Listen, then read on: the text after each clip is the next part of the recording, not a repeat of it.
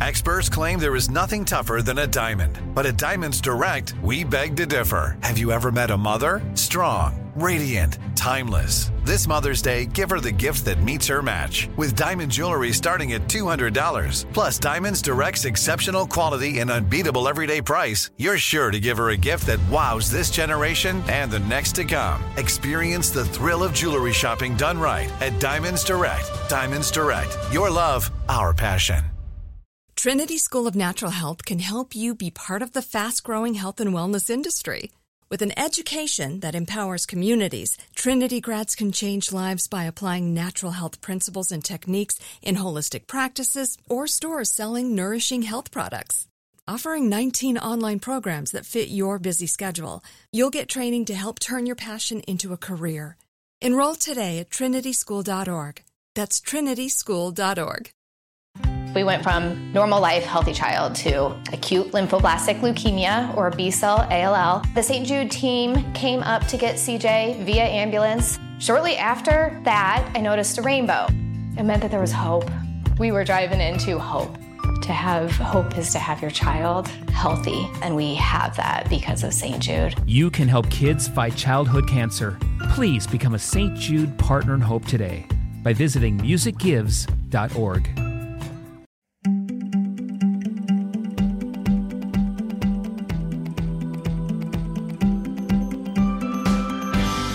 Hi everyone, it's Amanda Rieger Green. Welcome to Soul Sessions. I have an intriguing conversation for you today where we're going to talk about UFOs, time travel, consciousness, spirituality, human evolution, and so much more. My guest today is Dr. Michael P. Masters. He is a professor of biological anthropology, specializing in human evolutionary anatomy, archaeology, and biomedicine at Montana Technical University in Butte. He has authored 3 books: Identified Flying Objects, The Extraterrestrial Model, and he has a new book out, which is a little bit different than his normal scientific, evidentiary-based approach. It's called Revelation, The Future Human Past. It's a satirical time travel novel that I'm very curious to engage with. Welcome, Dr. Masters.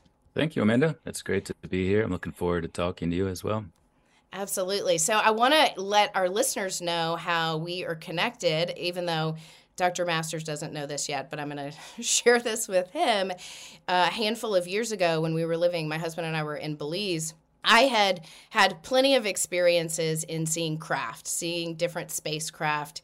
When I lived in Texas, on a trip to Costa Rica where craft got really close, and my sister was with me and was able to back up the evidence and the experience of it. But when we were in Belize, we had this beautiful dark sky. We had 3G, so it was quieter, and I'm not sure exactly what it was, if it was that point in time and space or the quietness of all of the electric magnetic frequencies in the sky, the energy of Belize, but we would see craft all of the time, almost every night, and That's awesome.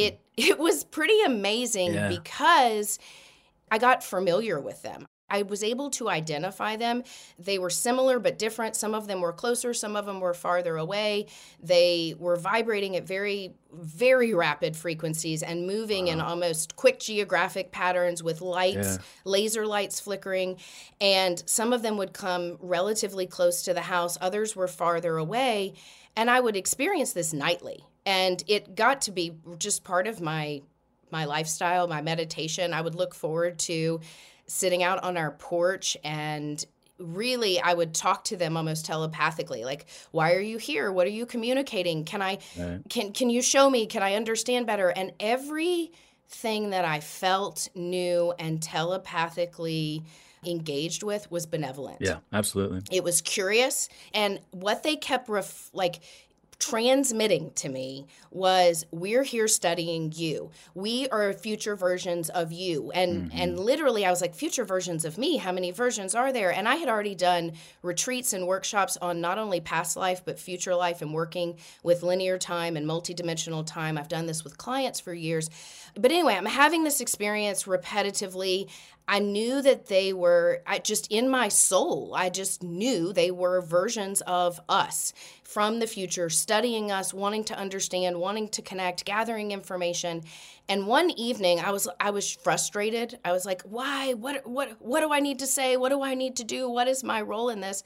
And I thought, well, I don't know. And I went to do the dishes and I put on an excerpt of Coast to Coast with George Norrie, and there you were having a conversation, talking, and you all were talking, and you were basically articulating from a scientific, an anthropological perspective, and especially from your first book, Identified Flying Objects, where you say, could UFOs and aliens simply be us from the future? And it was like, I felt validated and grounded. Wow, so thank you cool. for that. But and so in that moment, I was like, I'm going to have to reach out to Mike. I'm going to have to talk to him. And here we are years later and we're talking. And so I knew it would happen in divine timing. But anyway, I mean, that's my introduction to you, but it also so validated cool.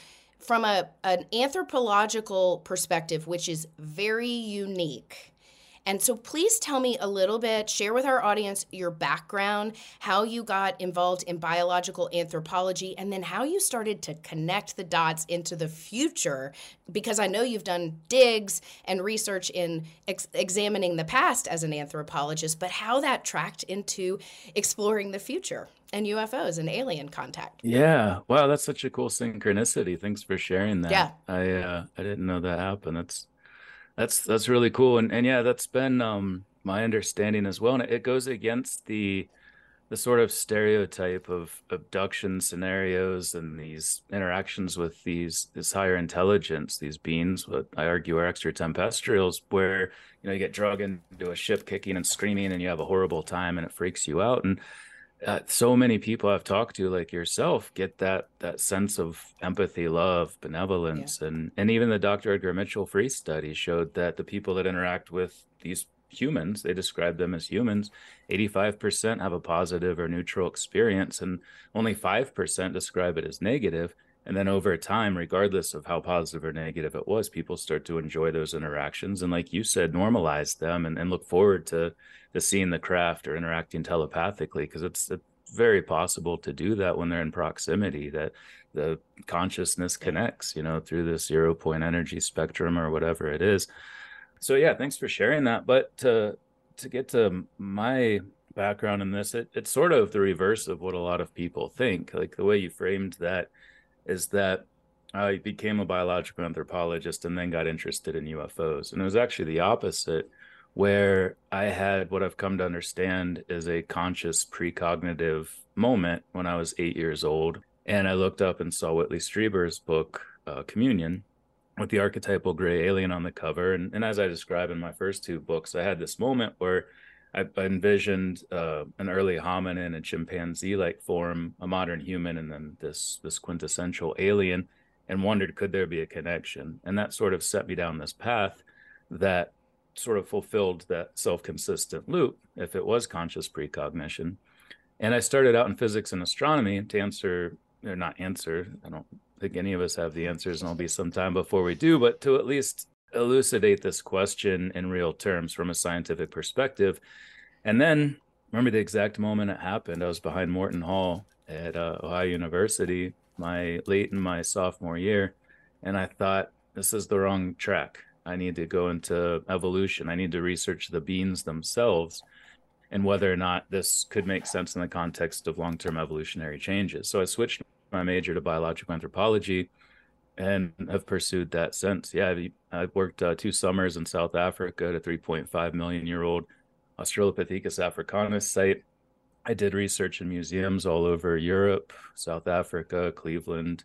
I've run a couple digs here in Montana and worked on some in Ohio. So yeah, it's been a great opportunity for travel, learning so much about the human condition now and in the past, and arguably in the future, because if we are observing our future human descendants, it's not speculating about what will look like or what will act like in the future. We're actually able to observe and interact with them and garner information from that future. So I don't just, assume that or come out expecting that, but there's been so many things that do indicate that at least some of them are us. And especially experiences like you've had and many others have had, where they tell us that, they communicate that to us directly.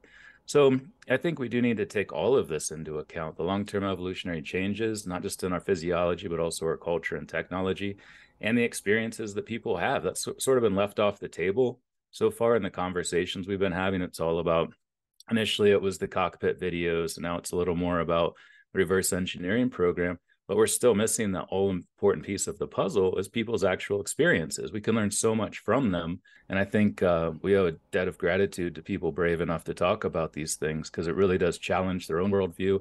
It challenges the worldview of the people that read about this. But I think it's important that we all do that, especially in light of what's happening, that we step back and just look at everything holistically and say, there's something going on here. Let's try to figure it out. Thank you so much for sharing this. And I'm firing and wiring on the synchronicities, because I too had a similar experience in college, in undergrad, where I was a biology major. I was on a pre-med track. I was at a liberal arts school, so we were required to take humanities courses to supplement that. And I was so enriched in my humanities courses, looking at the synthesis of history, art, archaeology, every religion, how those things are formulated in society. So this very anthropological approach. And I had an aha moment day, and I remember exactly where I was. The professor I was talking to, it was my organic chem professor, and I told him, I am so enriched in my religion classes, my humanities classes, and I can do the biology and the physics and the biochem, but my fire is not lit up. And that's when he said, have you ever thought about a Master of Public Health? Because I had become a religion major. I switched my major, much to my mother's chagrin, and then and family, like, oh, you're supposed to be a doctor. This is what you said you were going to do. Breaking those norms and following that call. We have those windows of opportunities, and they align, and then we have the right people who show up to hold space for us. Yeah. And this professor, he said, Master of Public Health, it's like the liberal arts approach to medicine. And then that opened up this new world into spirituality and public health, and our spiritual health being a public health crisis at this point. And that's where we are. I mean, it's just as important too. We get bogged down in this reductionist, materialistic view of reality. And obviously we need heart transplants and stuff, but there's so much more going on with health, and there should be, especially in the American healthcare system, that I think other developed nations are a little bit better at. So yeah, that's great. It's an equally important contribution. Right. And I do want you to talk about your first book a little bit and explain for our audience your findings and your correlations, and especially with the hominids and the evolution of human biology and the skeleton and I can't even use the language, at the level you do, but that's why I want you to explain that. But then jumping to your second book in the experiences, because what you were saying is what is so important is the human experience. And I find that in the evolution of consciousness with people, when we relate to each other, when we tell stories, when we share experiences, even when we have to be vulnerable or we're scared and we don't know how to define or explain things and they're outside the box, or our belief systems or infrastructures, when we talk about things and we find people to hold space and listen, something shifts in our consciousness. And I feel like it's all part of this larger story that is happening now. So will you talk about your first book and some of your findings, and explain to the listeners how you started making these anthropological connections and biological connections with aliens, with the aliens that most people know, the little grays, those beings, making those connections in the skeleton and in the forms of the body. Trinity School of Natural Health can help you be part of the fast-growing health and wellness industry. With an education that empowers communities, Trinity grads can change lives by applying natural health principles and techniques in holistic practices or stores selling nourishing health products. Offering 19 online programs that fit your busy schedule, you'll get training to help turn your passion into a career. Enroll today at trinityschool.org. That's trinityschool.org. Hi, I'm Cindy Crawford, and I'm the founder of Meaningful Beauty. Well, I don't know about you, but I never liked being told, oh, wow, you look so good for your age. Why even bother saying that? Why don't you just say you look great at any age, every age? That's what Meaningful Beauty is all about. We create products that make you feel confident in your skin at the age you are now. Meaningful Beauty. Beautiful skin at every age. Learn more at meaningfulbeauty.com. We went from normal life, healthy child to acute lymphoblastic leukemia or B-cell ALL. The St. Jude team came up to get CJ via ambulance. Shortly after that, I noticed a rainbow. It meant that there was hope. We were driving into hope. To have hope is to have your child healthy, and we have that because of St. Jude. You can help kids fight childhood cancer. Please become a St. Jude Partner in Hope today by visiting musicgives.org. Explain to the listeners how you started making these anthropological connections and biological connections with aliens, with the aliens that most people know, the little grays, those beings, making those connections in the skeleton, in the forms of the body. Yeah, I mean, that was kind of the starting point. Like I mentioned, just that question. And well, scientific hypotheses always start with a question. And what's cool about this one is it is actually testable. We will know if we ever become them or if we destroy ourselves and no humans survive. We've still tested and falsified that question. So I think it's important to recognize that. But then also, yeah, our long-term evolutionary changes, just that was the whole reason I got into biological anthropology, the field that studies that, as well as all aspects of humanity. We're divided into four main subfields. So yeah, the more, I mean, obviously recognizing the potential for confirmation bias, where I only look for things that adhere to this model, wasn't the case. Just the more I read, the deeper down this rabbit hole I went from the very beginning at Ohio University and then at Ohio State, where I did my PhD, and really got into the weeds of that because I was assigned / was always going to study the orbits, the place where the eye sits within the skull, and how the expansion of our neurocranium above that, in concert with the reduction and retraction of our mid and lower facial anatomy, may impinge upon the eyeball in a functional vision sense with regard to juvenile onset myopia and astigmatism and other conditions that may be associated with that impinging of these other features upon the eye, which happened to imbue me with a set of knowledge and skills that were very useful for then taking that and applying it in the context of what may be the path of our future. So yeah, a lot of people think, well, we'll live in space, so our eyes will get bigger, and we'll push buttons so our fingers will get longer. I don't know. And I don't make any speculative claims like that because we can't know what will happen between now and whatever point in time we start to morph into them. But we can look at very dominant trends throughout human evolution. And I mentioned a few of those, not just an expansion of our brains, which is 3 times larger than our early hominin ancestors, but has also expanded mediolaterally. Modern humans are characterized what's referred to as neurocranial globularity, where our brains have gotten more rounded. There's a lot of parietal expansion in the back. And all of this dovetails with the mid and lower facial anatomy retracting and reducing, which was allowed for by culture. We started to cook food. We invented fire about 1.8 million years ago, stone tools to process that food to make it easier to chew so the face could get out of the way. And so many things like that just compiled over time and led to this runaway brain, as we say, where the brain just took over and allowed us to really have all of this high level thinking and, importantly, technology. And we see an accelerating growth in the rate at which our technology advances. And if that continues, if there's nothing in the laws of physics that prohibits backward time travel, eventually at some point we're going to figure out how to do it. And I think we're very close to that already. And this is one thing in the first book, I mostly focused on some problems with the extraterrestrial model, where it's just limitations, not necessarily with travel. I think it'd be easy to travel amongst the stars, at least within the same galaxy, but issues related to concurrent evolution, where you have the same physical characteristics that we have that are ubiquitously described in these instances of close encounters, the biggest one being bipedalism, which defines the hominin lineage.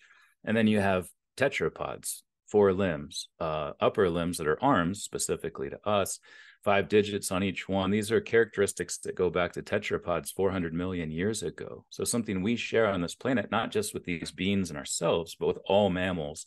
And that indicates a common evolution on this same planet and shared ancestry on this planet.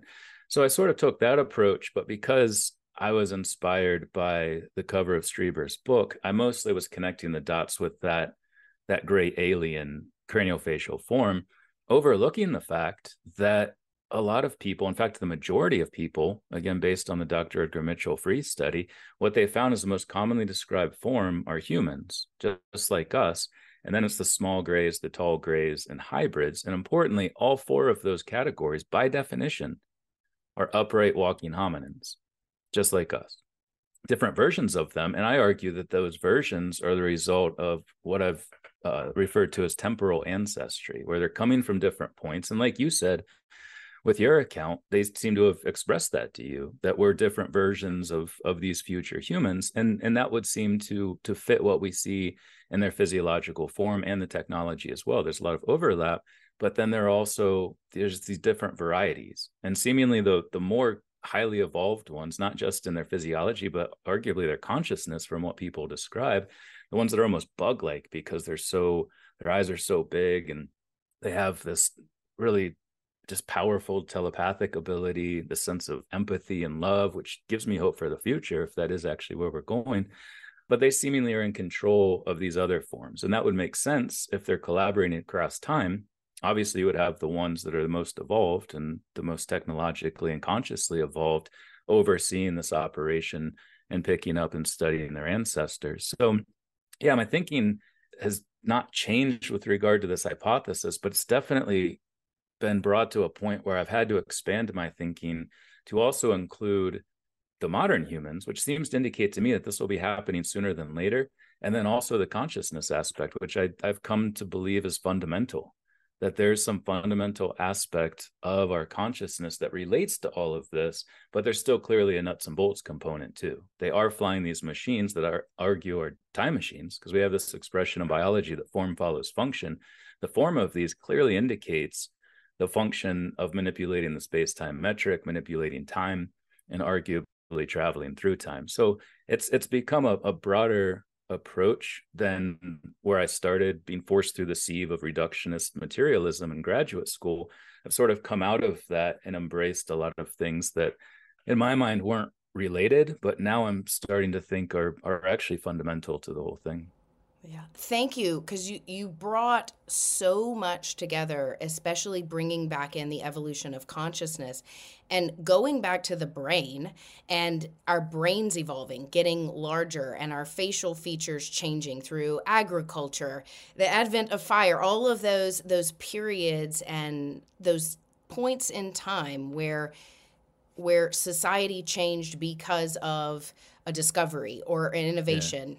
You know, I think about the advent of the smartphone, the iPhone, and the release, at least to the public in 2007, and how since, I can remember in the 90s and 80s, we think back to computers and video games, and we can look at the progression. But after the release of the smartphone in 2007, the advancement of technology, we can't even keep up. Once something is released, it's already outdated, and we're looking for the next generation of fill in the blank.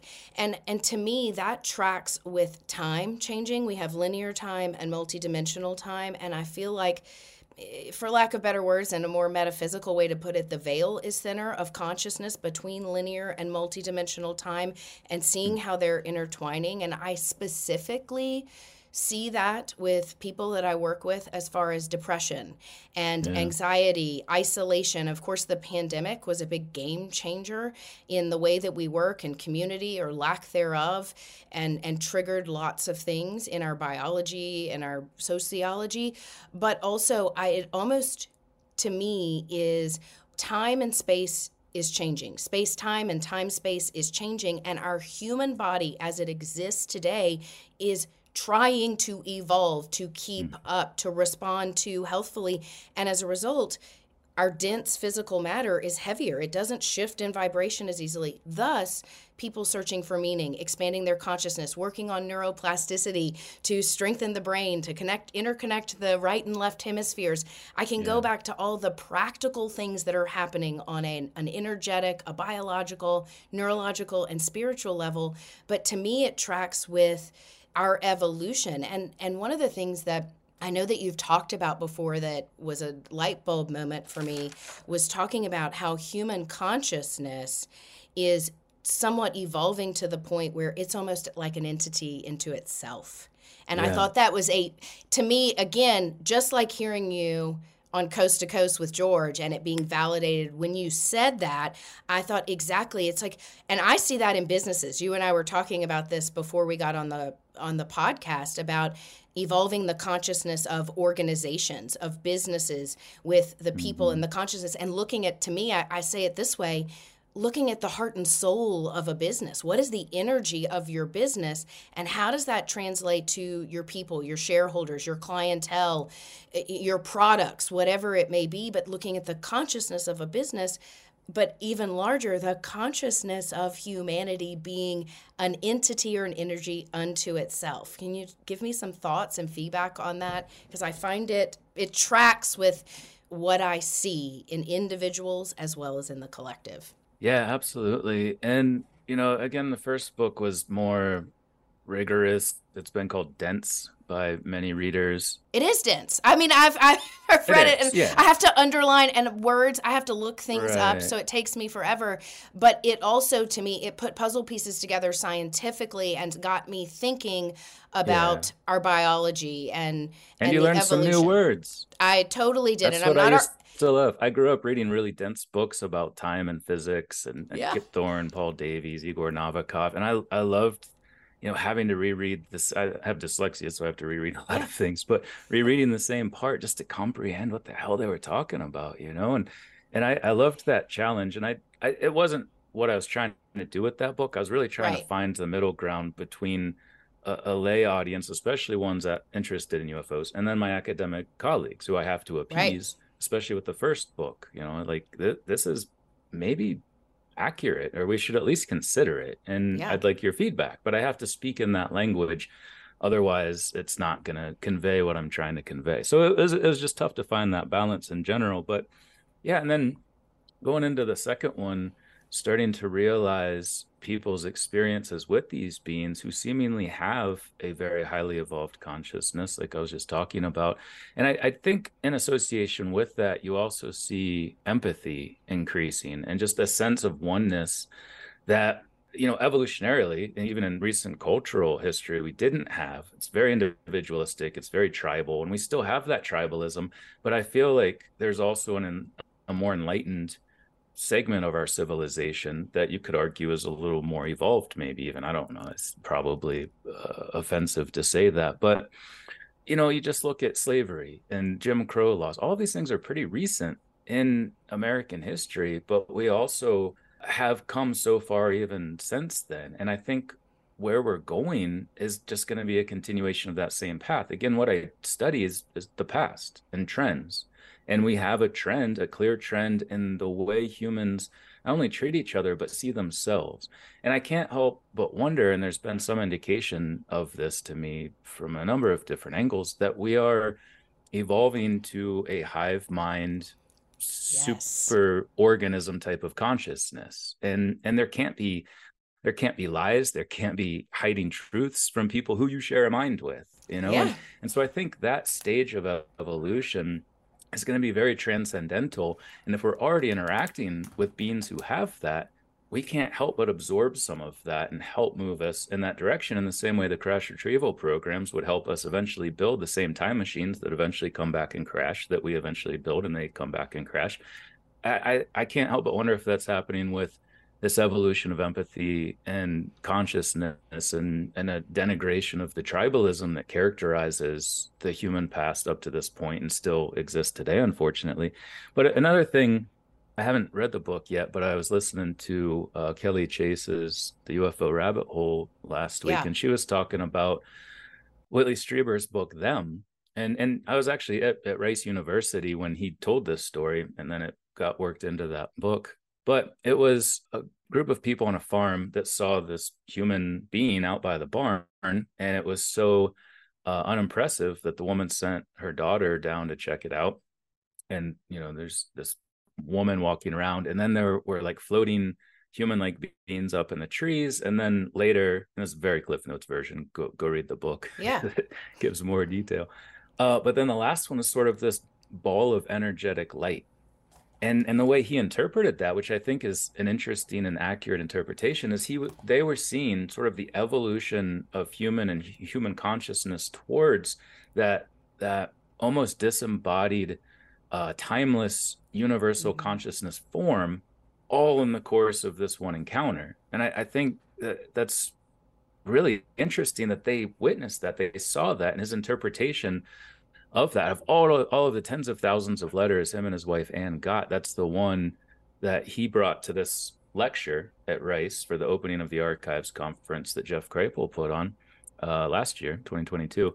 Another mutual friend of ours that we connected, and it's so funny because the last 2 weeks I've been thinking, I need to reach out to Dr. Kripal. I need to connect with him and just give him an update on things and pick his brain. And then this morning, you and I, one thing led to another, and we made that connection. You're like, I just was with him. Those things. And I point this stuff out, even to digress for a moment, because this is where we get to fire and wire. We get to notice our connections and alignment. And to me, it generates endearment and empathy and connection and almost these telepathic or multidimensional timeline wires that are crossing this internet, this interweb that we have of consciousness, going back to this hive consciousness you're talking about. Okay, so go back. And it's funny because I was going to ask you to give a couple of examples, and I do want you to give a couple of outstanding examples from your second book when you were looking at actual encounters that were just eye-opening, revelatory to you. But finish where you were on that, and I didn't mean to interrupt. Okay, back to Rice University. Oh, no, you didn't at all. Trinity School of Natural Health can help you be part of the fast-growing health and wellness industry. With an education that empowers communities, Trinity grads can change lives by applying natural health principles and techniques in holistic practices or stores selling nourishing health products. Offering 19 online programs that fit your busy schedule, you'll get training to help turn your passion into a career. Enroll today at trinityschool.org. That's trinityschool.org. Hi, I'm Cindy Crawford, and I'm the founder of Meaningful Beauty. Well, I don't know about you, but I never liked being told, oh, wow, you look so good for your age. Why even bother saying that? Why don't you just say you look great at any age, every age? That's what Meaningful Beauty is all about. We create products that make you feel confident in your skin at the age you are now. Meaningful Beauty. Beautiful skin at every age. Learn more at meaningfulbeauty.com. We went from normal life, healthy child to acute lymphoblastic leukemia or B-cell ALL. The St. Jude team came up to get CJ via ambulance. Shortly after that, I noticed a rainbow. It meant that there was hope. We were driving into hope. To have hope is to have your child healthy, and we have that because of St. Jude. You can help kids fight childhood cancer. Please become a St. Jude Partner in Hope today by visiting musicgives.org.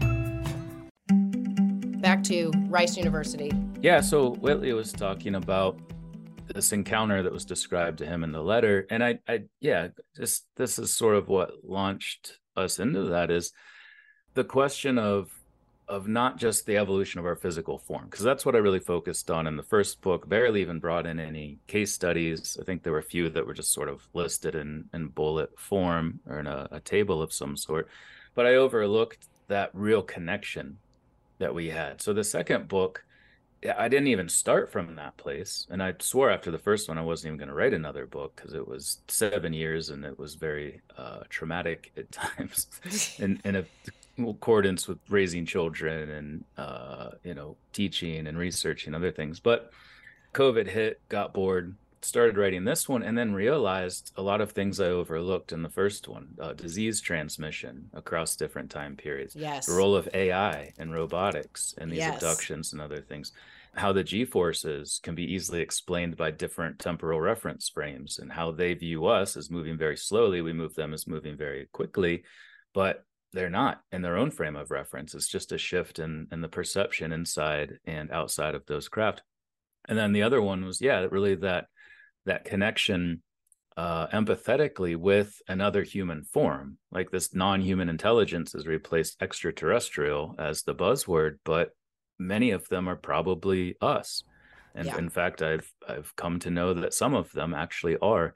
And yeah, what my friend Darren King calls non-conventional humans instead of just non-human, because yeah, they're not like us. They're not modern humans. Some of them are, because they are here and present in our time as well. So yeah, there's a lot going on there. But I do think that in looking at the case studies, and I focused on 15 different case studies, but then brought in about another 15 or 20. So it's not just those, but I was trying to get a broad perspective. So it's 5 different continents over about 92 or 93 years. And it's so much consistency across these different reports. The ones that stand out, and I wasn't just cherry picking ones that seem to indicate time travel is at play. And some of them very, very clearly do, like the Amy Rylance case in Australia, where she was taken. I'll give a very short description of this. She was seen by her friend being taken through a window into a disc outside. So there's other witnesses corroborating this. Her husband wakes up and he starts freaking out. Cops are called. They get there an hour and a half later, and they're starting to think, oh, they murdered her. They murdered this Amy person because there's a love triangle or something. Just at that moment, a woman calls from a BP station 790 kilometers away and says, we have Amy Rylance here. She doesn't look so good. I'm taking her to the hospital. So what's interesting about it is they found her an hour and a half after she was seen disappearing. She claims she was on the craft with this man, doesn't even call him an alien, calls him a man, just like people alive today. Yeah. And the doctors confirmed that based on her hair growth and the context of her stomach and the dehydration, that she was gone for at least 5 days.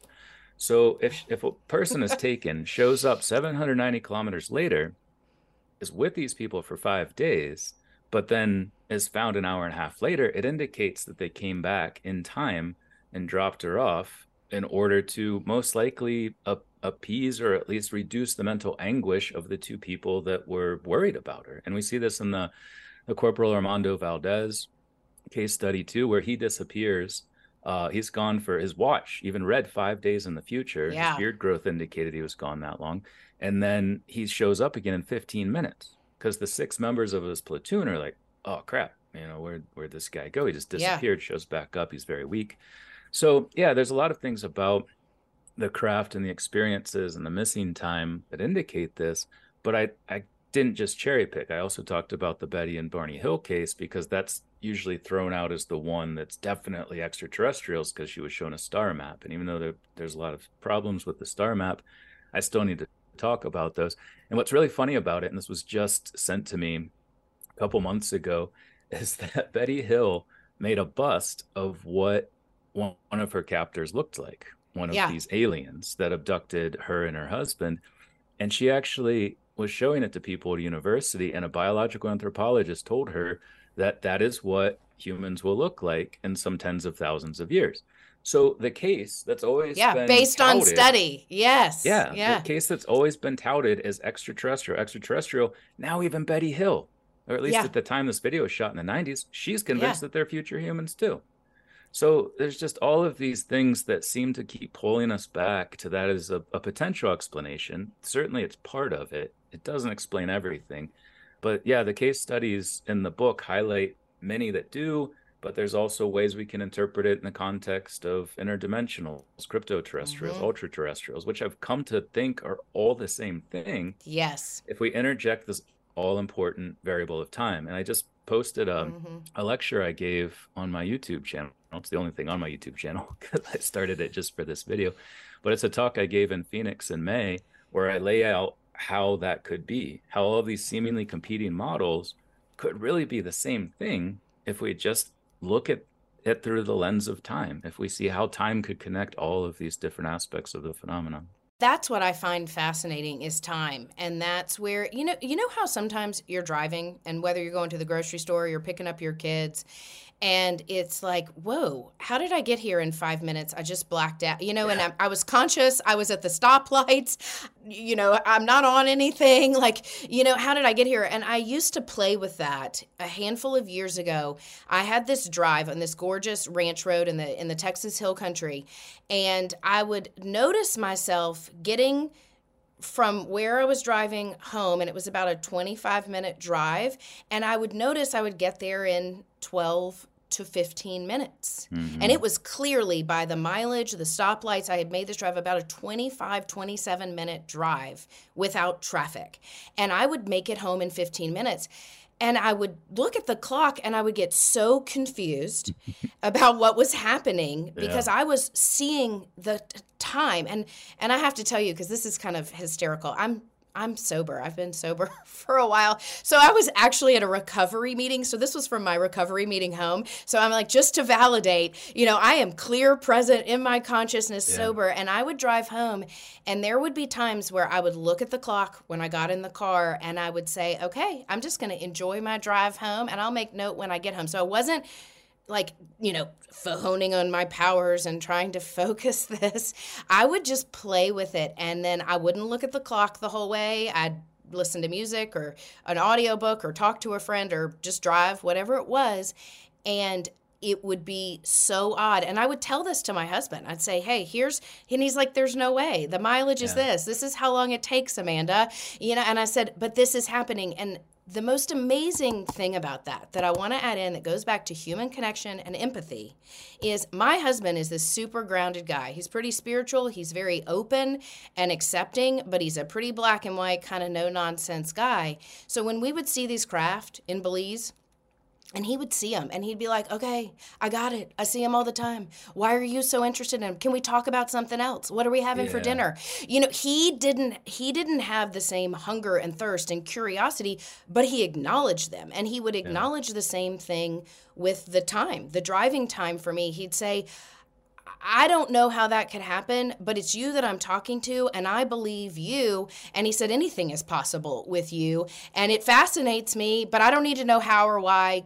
Amazing, Amanda. And he wasn't blowing me off or placating to me because that's not really... It doesn't pique that interest the same It's not way. how we roll together. I mean, he respects me and who I am and what I do and my intelligence and the exploration and fervor for the expansion of consciousness. And, it's funny, going back to Dr. Kripal at Rice University, he and I were having a discussion one day, and he said, Amanda, I'm just excited about pushing the ball forward in humanity. And I said, that's what it is. Like, that's all I am curious about. And from scientific perspectives, from empathy, from connection.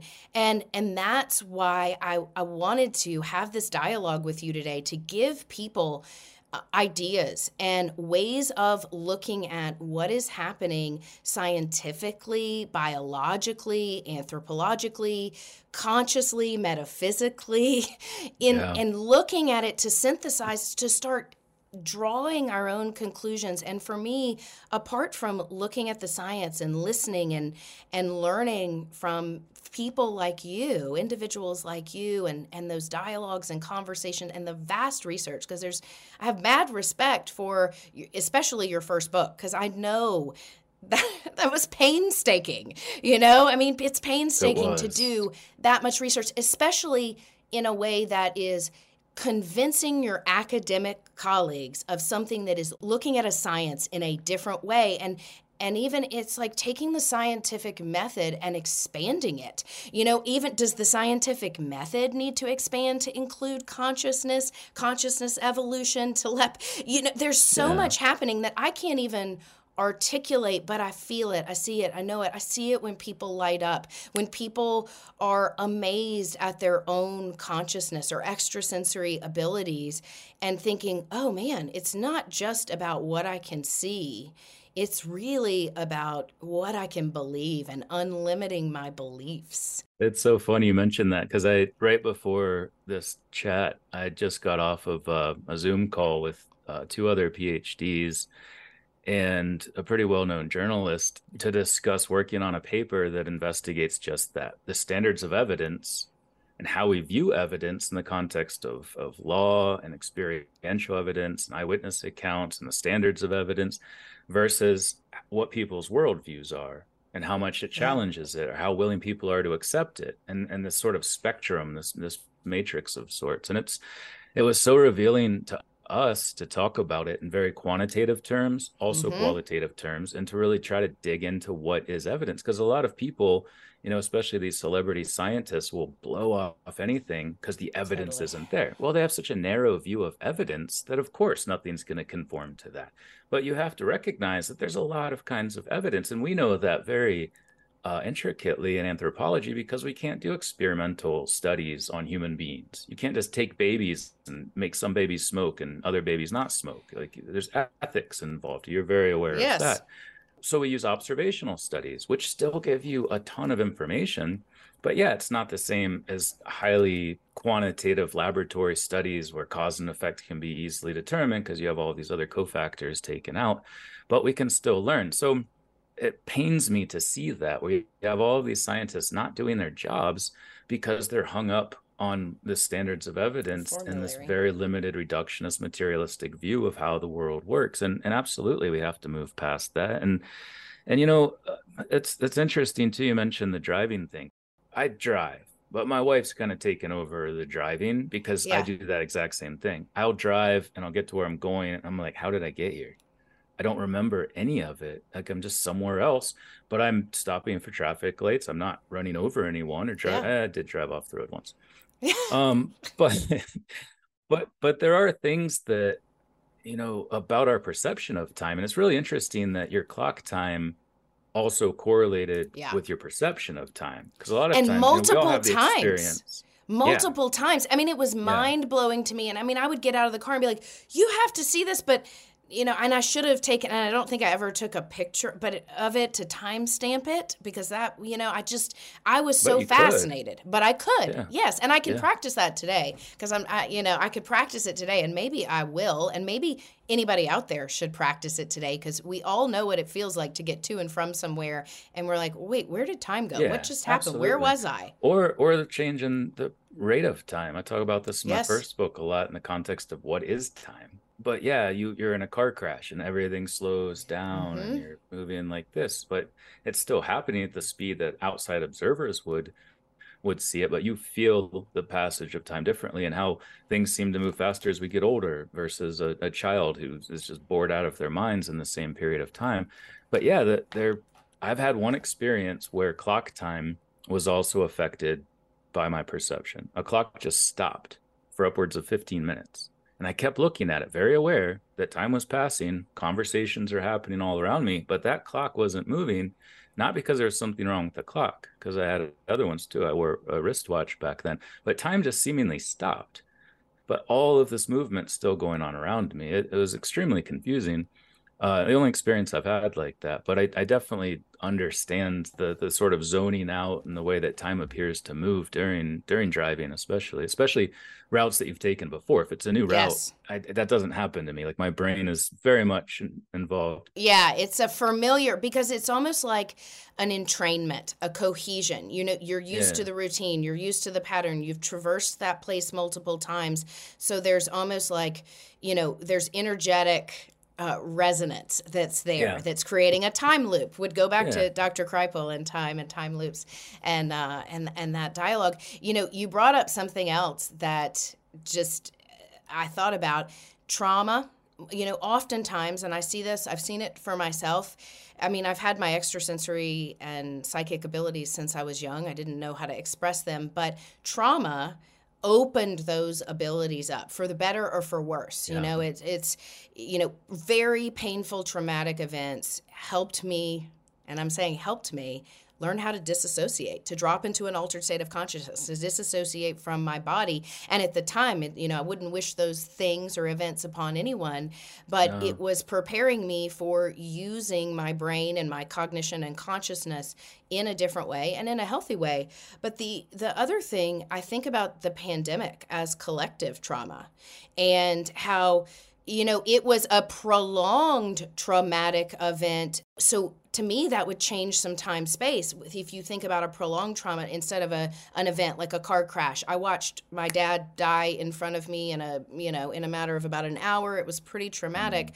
I've had multiple traumas like that, but the pandemic was traumatic. I work with a professor who studies trauma and intense, massive sex trafficking, that kind of, we all have traumas, different levels of trauma, but really intense trauma, and what that looks like and how we heal it and how we facilitate healing and therapy through that. But if you look at the pandemic as a trauma and potentially opening a new level of consciousness, people are isolating. We are experiencing suicide rates, mental health challenges, anxiety, depression at rates that are unprecedented and growing. And people who I know personally who have personal and spiritual toolkits and practices and are conscious of, what they need to be doing to respond to their mental health are not getting relief, like are really, really biologically, neurologically, physiologically, and spiritually struggling. Yeah. And at rates, and that's why I'm saying, to me, we have this public health crisis that is, how do we approach it? And I think the old ways of approaching things are coming to an end, or maybe not an end, they're evolving. Maybe that's a better way for me to frame that. Definitely. We're always evolving, and in everything we do. It's painfully slow at times, especially right? when you're talking about public policy and right, yeah, exactly. Things like that. But yeah, you can definitely see that progress. And it's funny, as you were talking about trauma, I was having this memory. I was like, I just read about this. Where the hell was I reading about this? And then finally remembered it was a book called Why We Dream. But it was really interesting, the way in which our dreams help us heal. Loss of loved ones, anxiety and stress about aspects of our jobs or our lives or divorce or whatever it is, our in our dream state, which I would argue is the closest connection that we have on a daily basis to this universal consciousness. I even have come to think, this is just a working hypothesis, that it's a time when we upload information from this physical world into the massive database that is this evolving human consciousness or universal source consciousness, whatever it is. But during those times, especially during REM sleep, we're also dealing with personal issues, and especially stress and trauma that we have in our lives. And the author gave a number of really interesting case studies of how that happened. So yeah, even outside of our waking state, seemingly we're dealing with trauma, and that's a timeless space to do it. We sort of leave our bodies in a sense and enter that same realm. Yes, you just hit on something that I share with people, and I have done this for over a decade. Trinity School of Natural Health can help you be part of the fast-growing health and wellness industry. With an education that empowers communities, Trinity grads can change lives by applying natural health principles and techniques in holistic practices or stores selling nourishing health products. Offering 19 online programs that fit your busy schedule, you'll get training to help turn your passion into a career. Enroll today at trinityschool.org. That's trinityschool.org. Hi, I'm Cindy Crawford, and I'm the founder of Meaningful Beauty. When Dr. Sabah and I decided to do a skincare line together, he said to me, we are going to give women meaningful beauty. And I said, that's exactly right. We want to give women meaningful beauty, which means each and every product is meaningful. It has a reason to exist. It's efficacious. You're going to get results. And then you just go out and live your life. Meaningful Beauty. Confidence is beautiful. Learn more at meaningfulbeauty.com. We went from normal life, healthy child to acute lymphoblastic leukemia, or B-cell ALL. The St. Jude team came up to get CJ via ambulance. Shortly after that, I noticed a rainbow. It meant that there was hope. We were driving into hope. To have hope is to have your child healthy, and we have that because of St. Jude. You can help kids fight childhood cancer. Please become a St. Jude Partner in Hope today by visiting musicgives.org. You just hit on something that I share with people, and I have done this for over a decade, and I do it more often than not, let's say 6 days out of the week, unless I am just dead tired and fall asleep without thinking about it. Yeah. When I go to bed, and this evolved from Jane Roberts and Seth material and the idea of talking to my higher self, my oversoul. Right. So not only saying my prayers at night or whatever it may be, but I would specifically address my higher self and my oversoul. And I would say, hey, soul, hey, higher self, hey, oversoul. While I'm sleeping at night, Amanda needs to regenerate. Amanda needs to revitalize. I know you're doing lots of work out there and it's important, but make sure my consciousness integrates wholly and fully. She is sovereign in this timeline. This is where her power is, yet help me, understand my place or what I'm working through so I can synthesize that and then experience it in my waking state. Put me in front of the right people, places, experiences to trigger or activate. I mean, that's how my dialogue is. And now it's almost like I think it and therefore it is. I mean, it's that telepathic and quick, but I would know what I'm spouting out to you, what to say to my soul. And it was like, I've done this forever. And I share that with people all the time. Like, hey, when you say your prayers or do your nightly routine, talk to your soul and do it with like emphasis. Hey, soul. Hey, you. Hey there. I appreciate you, but I am important. I need to wake up revitalized. Help me work through this stuff. Let's do this in tandem, and connect me to that higher consciousness. All of those things. There are so many practical ways to engage. And one thing I want to point out to everybody listening, and let me ask you this, is the author Alice Robb? I looked that up when you asked. Alice Robb. I think so. That sounds right. Why We Dream. So Why We Dream, Alice Robb. I'm going to check that out because that's very much of interest to me. But, as far as Dr. Masters' books and other books and authors we've mentioned today, if any of that has piqued your curiosity, follow that breadcrumb. That's what works for me, is just like hearing you with George Norrie when I was frustrated that evening, doing the dishes like, why don't I have answers? Who am I going to talk to about this? And then I'm like, well, let me just listen to an episode of Coast to Coast. I mean, like I just put it on and there you were, and it validated in also this new frame of reference in a way that I said, okay, I've got some answers, and now I know where to look to better understand and formulate my beliefs and my evolving beliefs, this biology of my own beliefs.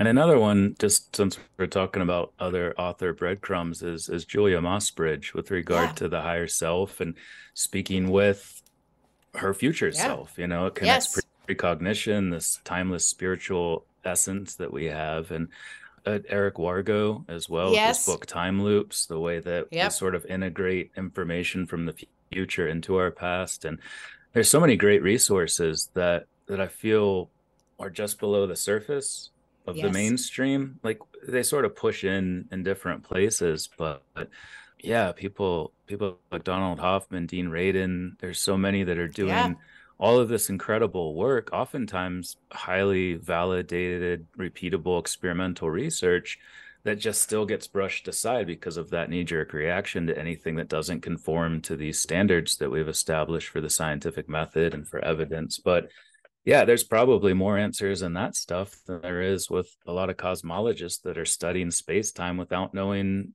what space-time is and what it's emergent from. So I would definitely encourage people to check out the works of those that are at the boundaries of science, but that's going to be, as those boundaries move, that's going to be the core of our knowledge at some point in the future.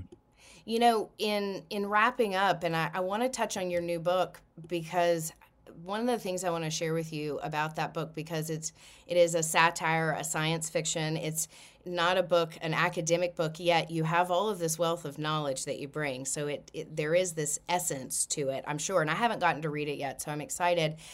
But I want you to talk a little bit about it. And, it must have been fun and exciting and creative for you.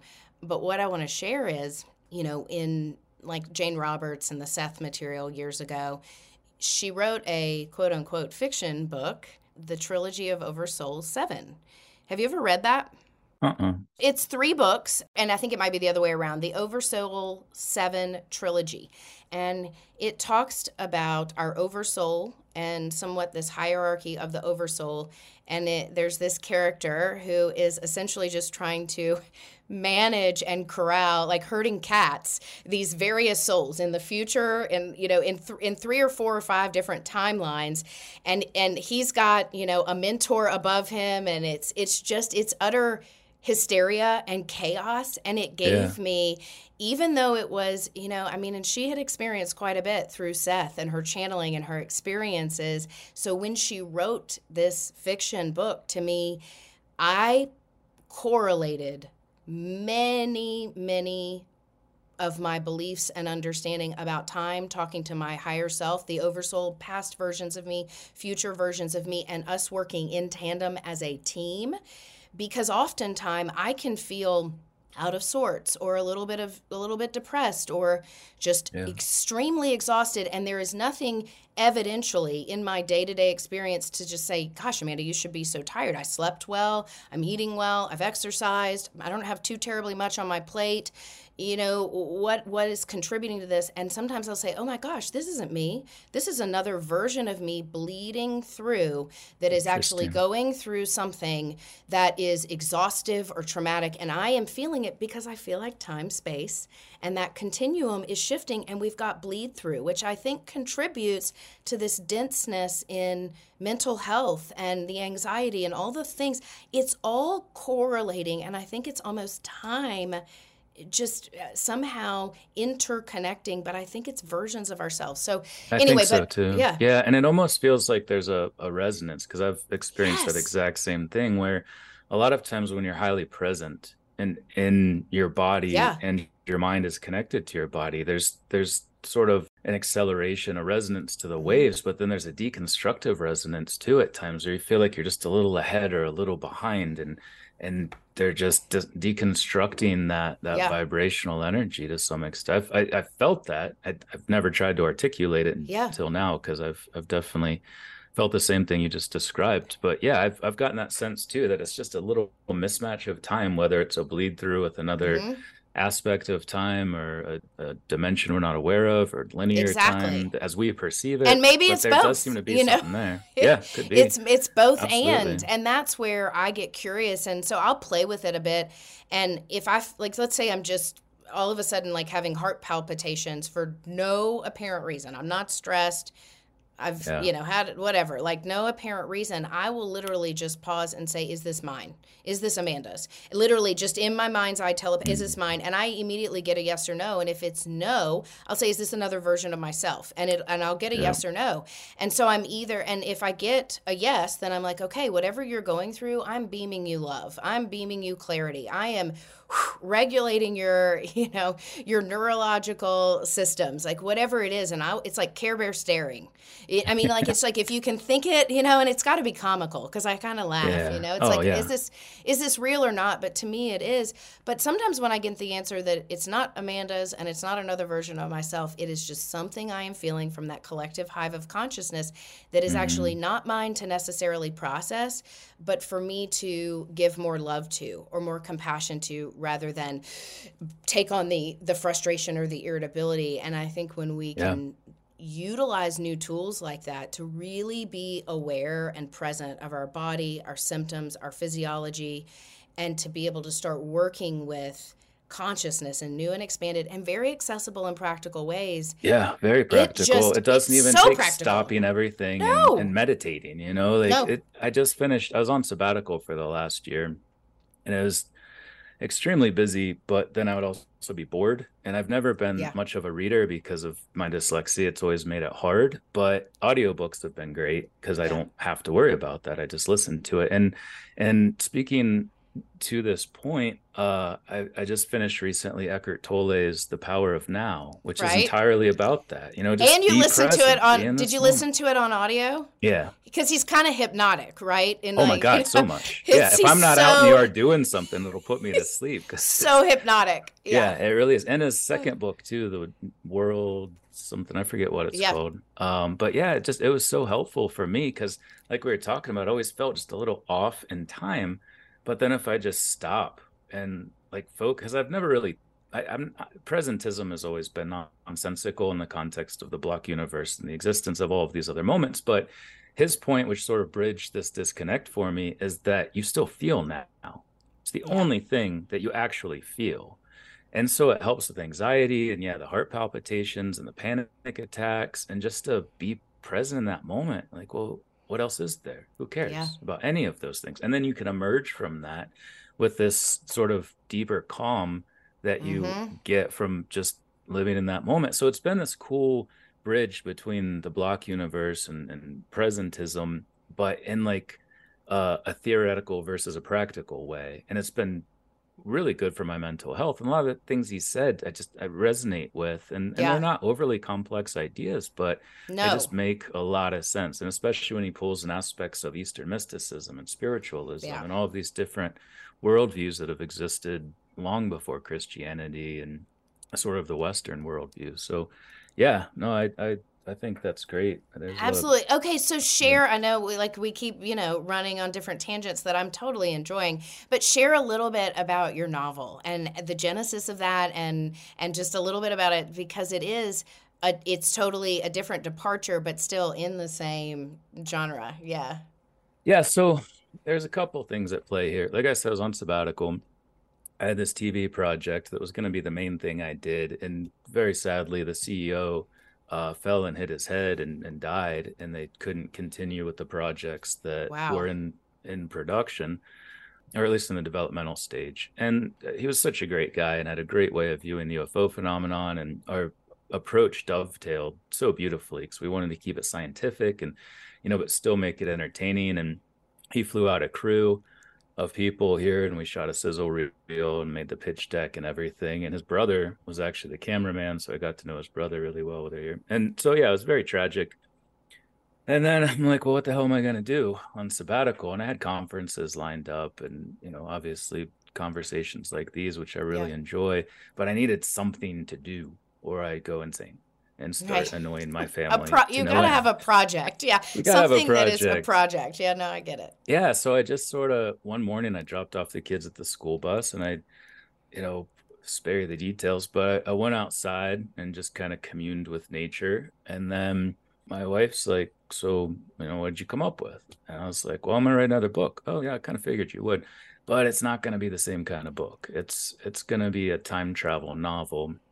And it's written for a very different audience. So I'll come out and say right now, there's crass language, highly sexual situations, rampant drug use, but it's also a hard science novel. Like I really do bring in a lot of the same things I've learned in writing the first two books about the physics of how a lot of these things might work. And it's also the time travelers are anthropologists who visit these different periods. And yeah, like you were alluding to earlier, a lot of times we write fiction and then you get done and you're like, there might be a lot of truth to this. Yeah. Like there might be a lot of little nuggets of information in here that are actually true. So it's hard, to express that. And I had to write it as fiction. And it's very satirical too, to get away with some of the things. Because you think back to George Carlin and Richard Pryor, and they could make these jokes because they're drawing attention to aspects of society that we oftentimes overlook. And putting it in the framework of comedy, because I've been told it's a very funny book, allows you to sort of examine those things in a different way. So it's still about this idea of time traveling future humans, but the things they do and the way they do them and the effects of those things make for an interesting and I've been told hilarious story. Okay. Well, and laughter is an incredible medicine. As we know, it raises our vibration and frequency. Absolutely. And I tell you what, oftentimes when I'm talking to people and working with clients, I will say, oh my gosh, I'm like, practice some self-care, and we'll go through what is specific to them that makes sense. And I'll also be like, okay, watch TV. And I said, I'm not talking about binge watching TV for 3 days and going down a rabbit hole, but allow yourself to be present and immersed in something that is fanciful or creative or funny, or sometimes, I can be drawn to very dark, mysterious things. But a lot of times when I am consciously in that space of also just being present and allowing myself to just entrain with some of that energy, I will get insights and ideas and put puzzle pieces together.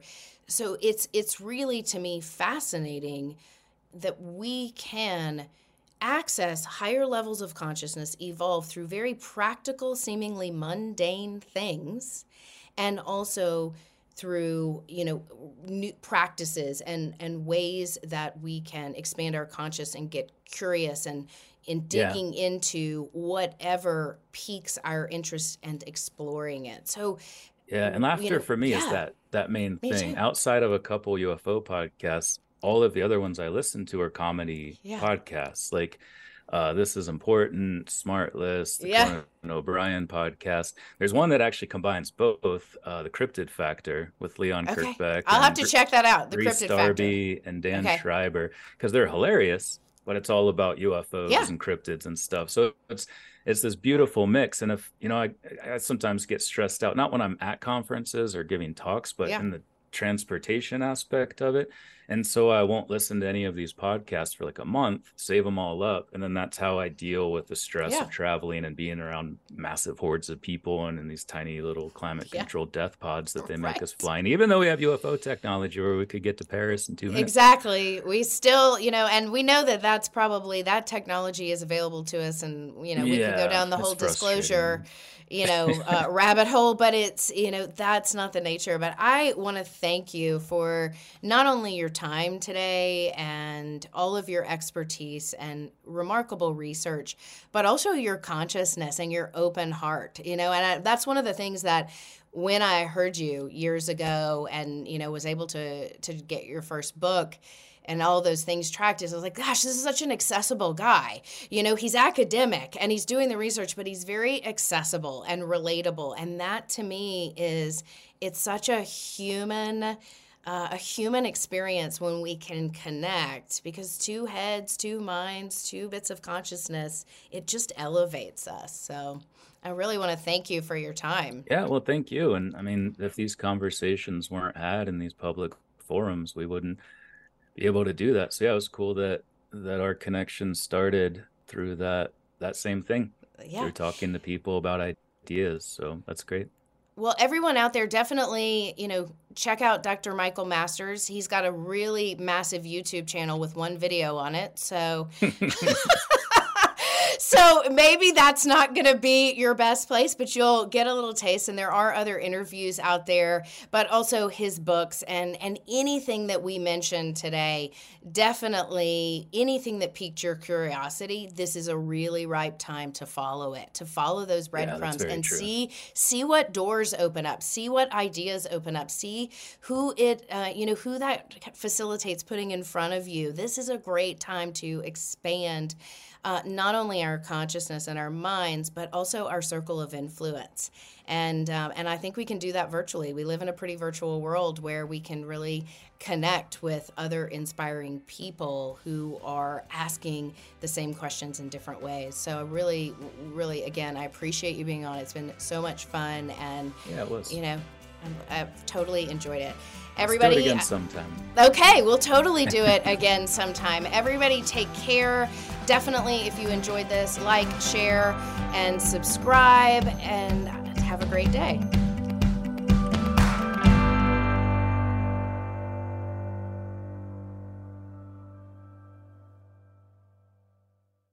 Trinity School of Natural Health can help you be part of the fast-growing health and wellness industry.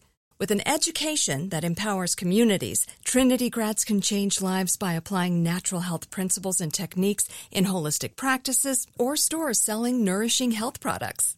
Offering 19 online programs that fit your busy schedule, you'll get training to help turn your passion into a career. Enroll today at trinityschool.org. That's trinityschool.org.